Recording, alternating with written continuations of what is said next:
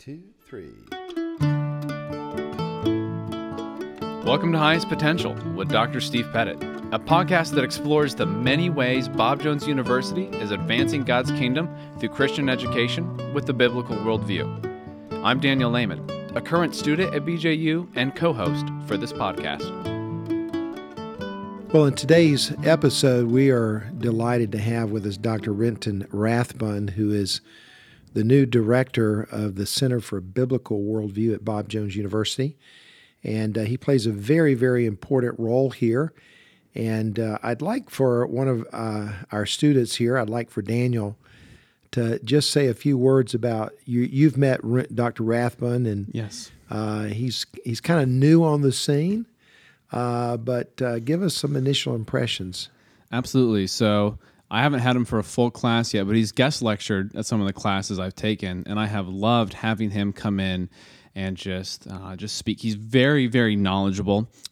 He's taught at other universities and such, so it's cool to hear his perspective in a sense of being out in the world and kind of coming, in a sense, back to a Christian environment and setting up this biblical worldview and center there. It's he has a great perspective on all of it. Super knowledgeable. I've stopped by his office before, asked him his opinion on different matters that we've talked about, questions in class, and I'm like, you know what? I want to hear Dr. Rathbun's opinion on this. And it's so just amazing with his answers. Like I said, so very knowledgeable, and just honestly a great guy, and we're lucky to have him here. So, well, Daniel, we're blessed to have him, and why he's so important is because here at BJU, really at the very foundation and core of our education is the way we see the world through the lens of Scripture. Mm-hmm. And we want this to be at the core of all that we teach. And so he really is that foundational leader here at the university. So we're looking forward to hearing him as we have a conversation with him and talk to him about the Center for Biblical Worldview. Well, we are so delighted today to have in the podcast Dr. Renton Rathbun. Renton, so glad you're here. Glad to be here. Renton Rathbun. I remember when my wife first heard your name, she thought of the great actor Basil Rathbone. I'm sure you never heard that, but with a name like that, you can go a long ways in this world. That's right. So glad that you're here. You are now in a new role here at the university. So tell us your official role or title. Yes. I am the director of the Center for Biblical Worldview. And what we do is we work through the other centers that already exist at the university and develop worldview or biblical worldview strategies to kind of affect the entire university and the entire BJU family. Well, that is a big job, one, and of course it's very, very core of our mission, because our mission is to educate the next generation of biblical leaders, and we want our students to get a great education. We want to be leaders, but we also want them to have a biblical worldview. And so I know saying biblical worldview is one thing. Teaching, and even more than that, letting it permeate everything that we do is a whole different ballgame. And so I want us to talk a little bit about that today. And I want to start, if we can, kind of go back, give us a little of your background and in the pathway you've gone through to get where you are today. Absolutely, yes. I started teaching in 98. I started teaching at a small college up in Minnesota. After my education here at Bob Jones University, got a degree in English, then a master's in speech. And while I was there, I worked, I guess I just felt a little restless throughout my teaching career. So I worked on a MFA in creative writing at Minnesota State University. Opened a door for us to teach in my hometown of Toledo, Ohio. And I taught there for a while, and again started to get restless. And so I started working on a degree in philosophy. And it was then that I really started to see this idea of worldview. as I worked through these different views of the world, especially in philosophy, it seemed that every view was like a philosopher holding his hand over the mouth of God and trying to declare his own worldview. And it was actually quite depressing, because it was always this this vacuum that I would always end up with, where there was a logical twist and a logical system, but the system sat on nothing. And my students began to wonder what's going on. Is there any answers out there? How can we have a worldview that you can literally live with? What philosophy kept offering was views of the world that didn't provide you a way to live consistently or even live with any hope. And so I began to become interested in pursuing theology, and the Lord opened a door up at Puritan Seminary, where I worked on a THM there, and then the Lord opened a door down at Westminster, where I worked on my PhD in apologetics, which really gave me that well-orbed view of what it means to have a biblical worldview, not just a worldview that incorporates the Bible. It seems like today, I mean, for some people, when we have such a strong emphasis on the phraseology, biblical worldview, and I'm sure a lot of older believers say, well, we've always had this viewpoint. So it's not like this is a brand new thing. But would you agree with me? It seems like the day and age that we're living in particular, with the current culture in the United States, that we've been coming to this almost huge divide of difference of even how we even think about the world and how we think about life, and it's become so markedly different. Is that a fair statement? Absolutely. I think for a long time, people were assuming some kind of neutral ground that everyone gets to participate in, but then when you need your religious hat, you can put it on. When you need, your mechanic hat, you can put it on. But there is overall this neutral area. And what we've found coming into where we live now is that it's very clear there is no neutrality. There is no secular and sacred cross point. Everything, if I can quote our founder, everything is sacred. Right. And we're really realizing that now as we see that things that we thought, if I can use this term, were common sense. There is no common sense. There is no commonality. We see now that even down to how we use, what we mean by mathematics, what we mean by science, what we mean by all these things really require a foundation for them to be coherent. And because of that, the world, through Satan's work, I believe, has really brought out its foundation. And we see there's a journal out, I think it's September 2020, it's a journal for public school teachers teaching English. And it's the whole journal is dedicated to affirming LGBTQ, right down to strategies in how in grammar class you can demonstrate affirmation in grammar and writing of LGBTQ personalities and views and ideas and things like that. And it really demonstrates that the world has caught on that there are no neutral subjects out there. And it's high time that Christians figure that out as well. Absolutely. It's the fruit of generations, easily over the last 100 plus years of secular education, where God is not in the classroom.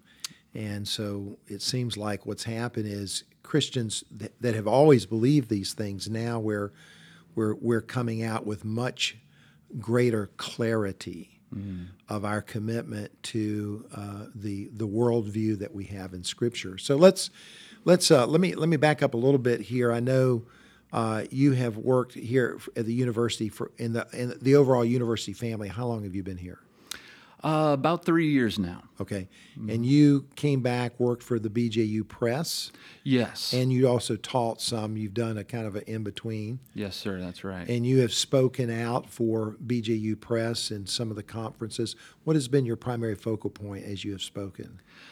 Yes, my primary focus when I go out and speak is to really push this idea that you cannot teach anything neutrally.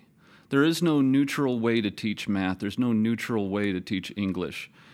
One of the things I tell at the conferences I go to, most of the people that are before me are principals, administrators, faculty. And I tell them there's something you teach a student when you say, okay, well, let's have prayer at the beginning of class, which is great. It's wonderful to have prayer at the beginning of class.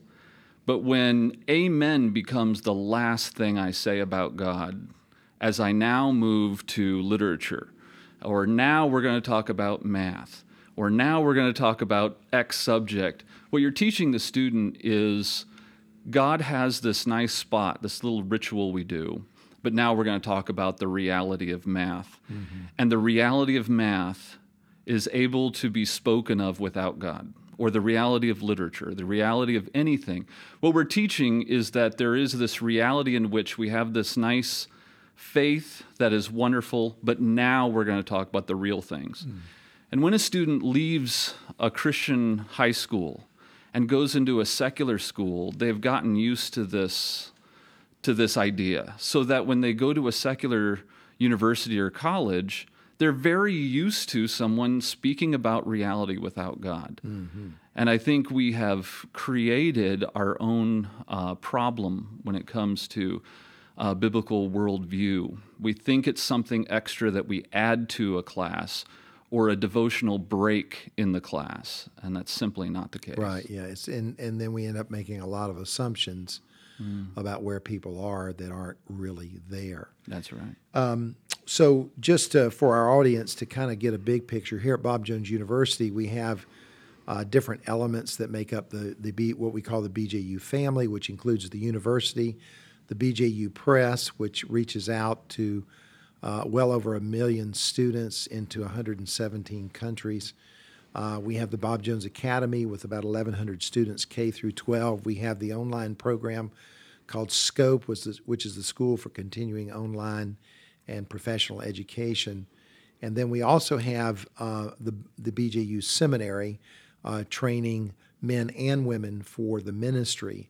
So the idea of the Center for Biblical Worldview is actually it undergirds all 5 of these entities, of which, Renton, you are directing that. And the primary goal is to make sure that we are consistently and developing our teachers and our staff with a sound biblical worldview. We don't want to make an assumption. Mm-hmm. I read a statement recently that if you believe in excellence, then you have to believe in training, because you're not going to get excellence if you don't train people, and we're not going to have a strong biblical worldview, as you have said, with the tendency to teach a subject in essence is a secular subject without really teaching about the Lord in it. So I think what I'd like to really hear from you is sort of give us a definition of what we mean by biblical worldview. This is a definition that we have actually here at the center. And then maybe give me an idea of how this works in classes so that the people will understand that. Sure. So when we were developing a rich definition of what biblical worldview is, of course, you look around at other places, see what they're doing, and what we found is that everyone is talking about what biblical worldview does, but no one was really saying what biblical worldview is. Because biblical worldview does a lot. We need it to do things for us, and we need to develop strategies. But what is it, so we understand how to use it and to understand what it does. And so we developed a definition that says what it is, and what we developed was biblical worldview is God's explanation of God's world, using God's word for God's image bearers. And what that does is it places God in the center of the definition and at the center of reality. Every subject that you teach is about interpreting the world. When you teach a math course, you are teaching the basic principles of reality and how they interact with our daily lives and things like that. When you teach literature, you're teaching about how other people have interpreted the world, and you are interpreting their interpretation. When you talk about history, you're talking about how we interpret the past and how the past has interpreted itself. Every subject is about how we interpret the world, and every teacher wants their student to walk away knowing how to interpret the world on their own. We don't want to just hand them fish. We want them to learn how to fish. And so at the center of knowing how to interpret the world is knowing who has already interpreted it for us, which is the Lord. And God, this is God's world. But it's not just God's world. God has given his explanation of his world to us in his word, and to us who are to be imitators of our God. So when we're learning about a subject, we are talking about how I interpret the world through God's word who has already interpreted it. Now this means something even as simple as when you talk about mathematics, which seems like, well, what does that have to do with a biblical worldview? When you think about what math is supposed to do, when a student raises his hand and asks, why do we have to learn this? Don't we have calculators? And, it's almost a good question unless you really know what the purpose of math is and what is it in the first place. And what you see is that God created man, created Adam, named Adam, and then told Adam to name the animals. And then he tells Adam to multiply, subdue the earth, and rule over it. And you see these commands, and these commands are specifically designed for Adam to be able to imitate his God. And as Adam names, we see that he's not only able to name animals or to name things, as every scientist does, they name things as they observe and experiment, but he's also able to name numerically. And this numerical naming is a way of imitating God, because this numerical naming is a way of being able to use a tool to model that you might subdue and rule over the earth. When a student raises his hand and says, why are we learning this math? Because learning this is a way for you to be able to imitate your God by ruling and subduing the earth as he commanded, and mathematics makes that possible. And of course, it's a philosophical approach to everything, mm-hmm. and you see that in every, you begin to see God in it all. Yes, that's right. And so you are now understanding God's world mm-hmm. as God's word reveals it for us, who are the only part of God's world that's created in his image. That's right. That we might live out our lives. And so all of a sudden your life takes on completely different meaning. That's right. And purpose. So obviously, I think for a Christian, most Christians would sit here and go, okay, I buy that. I understand that. So what's the challenge? What is our challenge? And obviously at Bob Jones, we're constantly trying to improve. So, and we have incredible professors here. Mm-hmm. We have awesome professors. Mm-hmm. But what does improvement look like for us here? Yes. That was the big challenge of having a center for biblical worldview. As you look around at other Christian institutions, there is sometimes an emphasis on biblical worldview, but we wanted to make sure, and I think your vision was that we don't simply slap biblical worldview on our university, but it actually becomes part of the culture of our university and all the parts of the university. And so what this looks like is putting a very high bar for our faculty and staff, particularly our faculty, when we tell them this is our bar. Biblical worldview should allow the student to understand God better, God's world better, while at the same time understanding the subject matter better. So biblical worldview doesn't mean, okay, let's take a pause in the middle of our lesson and have a small devotional, which, isn't a bad thing, but that's not our bar. Our bar is what about God's world that we can learn from God's word that helps us understand the subject matter better. And not just that, not just in the abstract, but how do I get that into a real objective on my syllabus? And once it's an objective on my syllabus, how do I then assess that objective to make sure that I can see how our students are doing? That's the level of biblical worldview we're doing. And we're doing it in subjects all across the university spectrum. And our goal is for it to happen in every subject. And what's unique, one thing we're doing that's unique to Bob Jones University is that in our Bible courses, we're developing biblical worldview. This is something that not a lot of people understand is vital. They think, well, we're already studying the Bible, so what do you mean a biblical worldview? But what we're doing is intentionally looking at what worldview questions are that people, philosophers, and people have been arguing over for years, and showing how Scripture answers those very questions. And when we have those kind of questions that Scripture is answering, those questions are open also to every other subject, like math, like history, even theater. When Scripture answers those particular worldview questions, they open it up to the other classes and the other departments. That then shows that this is a permeation throughout the entire coursework here. I have one more question that I'd like to ask, and I think it's really important to ask this question. We could talk forever on biblical worldview, and our goal today was just sort of get a foundation. But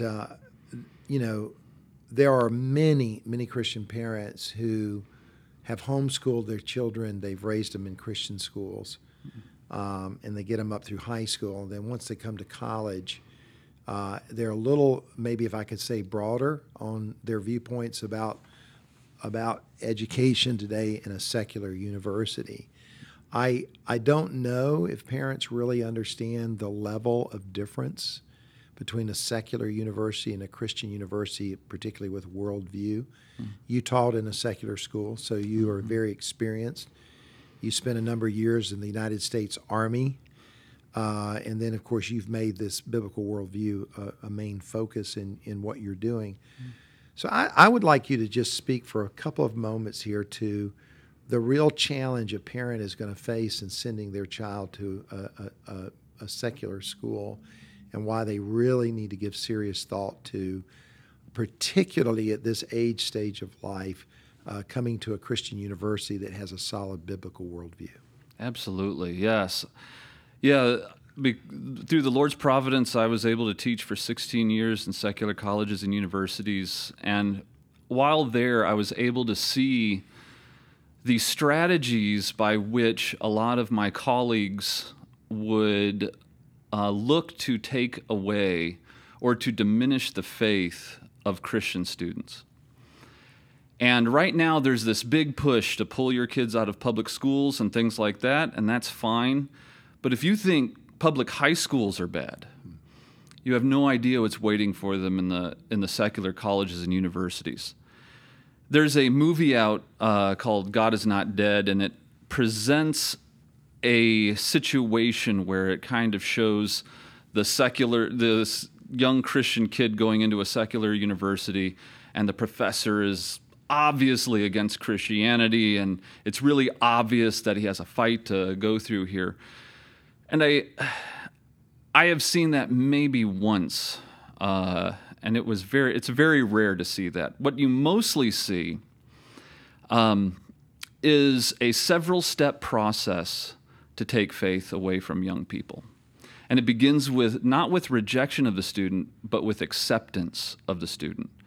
These secular professors don't see Christian kids as an enemy. They see them as abused children who have been caught up in this religious suppressive idea.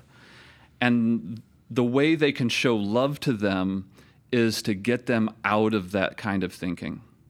And so the first thing they want to do is accept them and show them that this is a safe place for them. This brings their guard down, and they think that maybe this professor's okay. The professor then goes into great detail into his subject area, into great sophistication. The young student then sees how sophisticated these ideas are. They become convinced that their parents could never understand these sophisticated ideas. Their pastor could never understand these sophisticated ideas.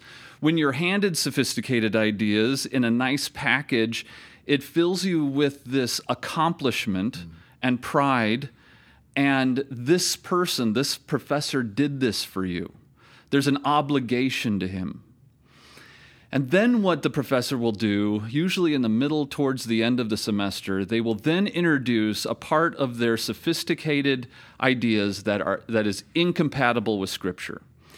And usually it's not what you think it is. Usually it's some kind of mathematical problem or some kind of scientific issue that they have already accepted this level of sophistication on particular grounds that make all this possible, and it's by those particular sophisticated grounds that no longer match what they believe about Scripture, which then makes their entire system falter, because what they're doing is they're thinking, well, I can't turn to my parents. I can't turn to my pastor because these ideas are way beyond them. They wouldn't understand. So what they do is they internalize it. They fight over it in their heart. They have no help. They have no one to reach out to them. They haven't learned, and this is the problem. The problem isn't that Scripture is weak.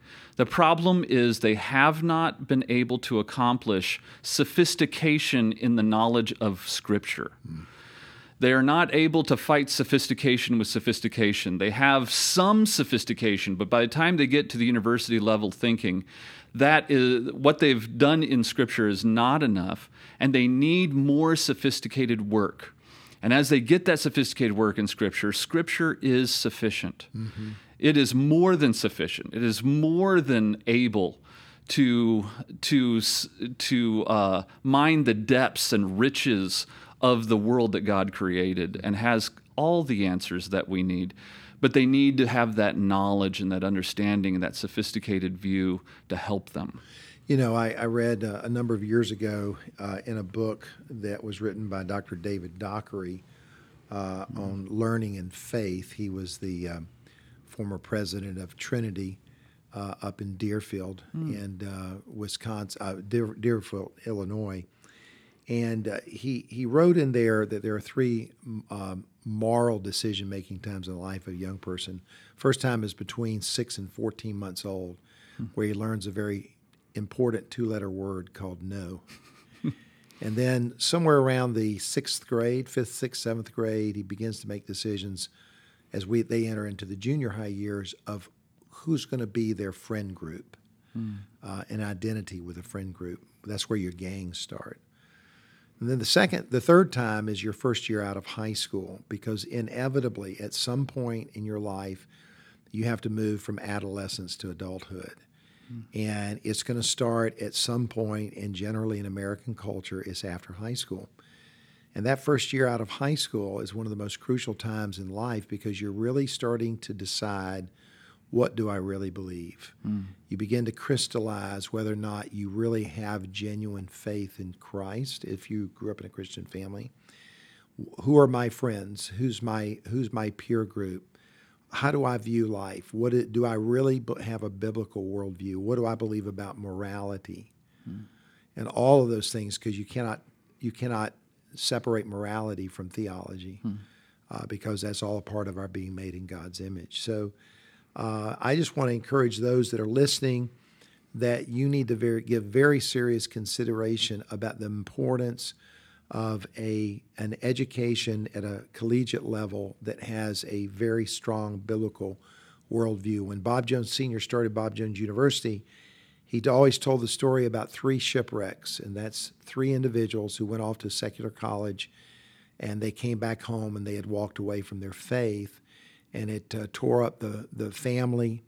And as they walked away, and he said, I want Bob Jones University to stand at that crossroads in the lives of young people. And that was over 95 years ago, and we're still trying today, by the grace of God, to continue to do that. So, Renton, thank you for your work. Your work's important, and we'll pray for your success and pray for the Lord to help us to continue to educate biblical leaders. Amen. Thank you. Thank you for listening to this week's episode of Highest Potential with Dr. Steve Pettit. Don't forget to find us and subscribe on Apple Podcasts, Spotify, or wherever you get your podcast. Thanks for listening.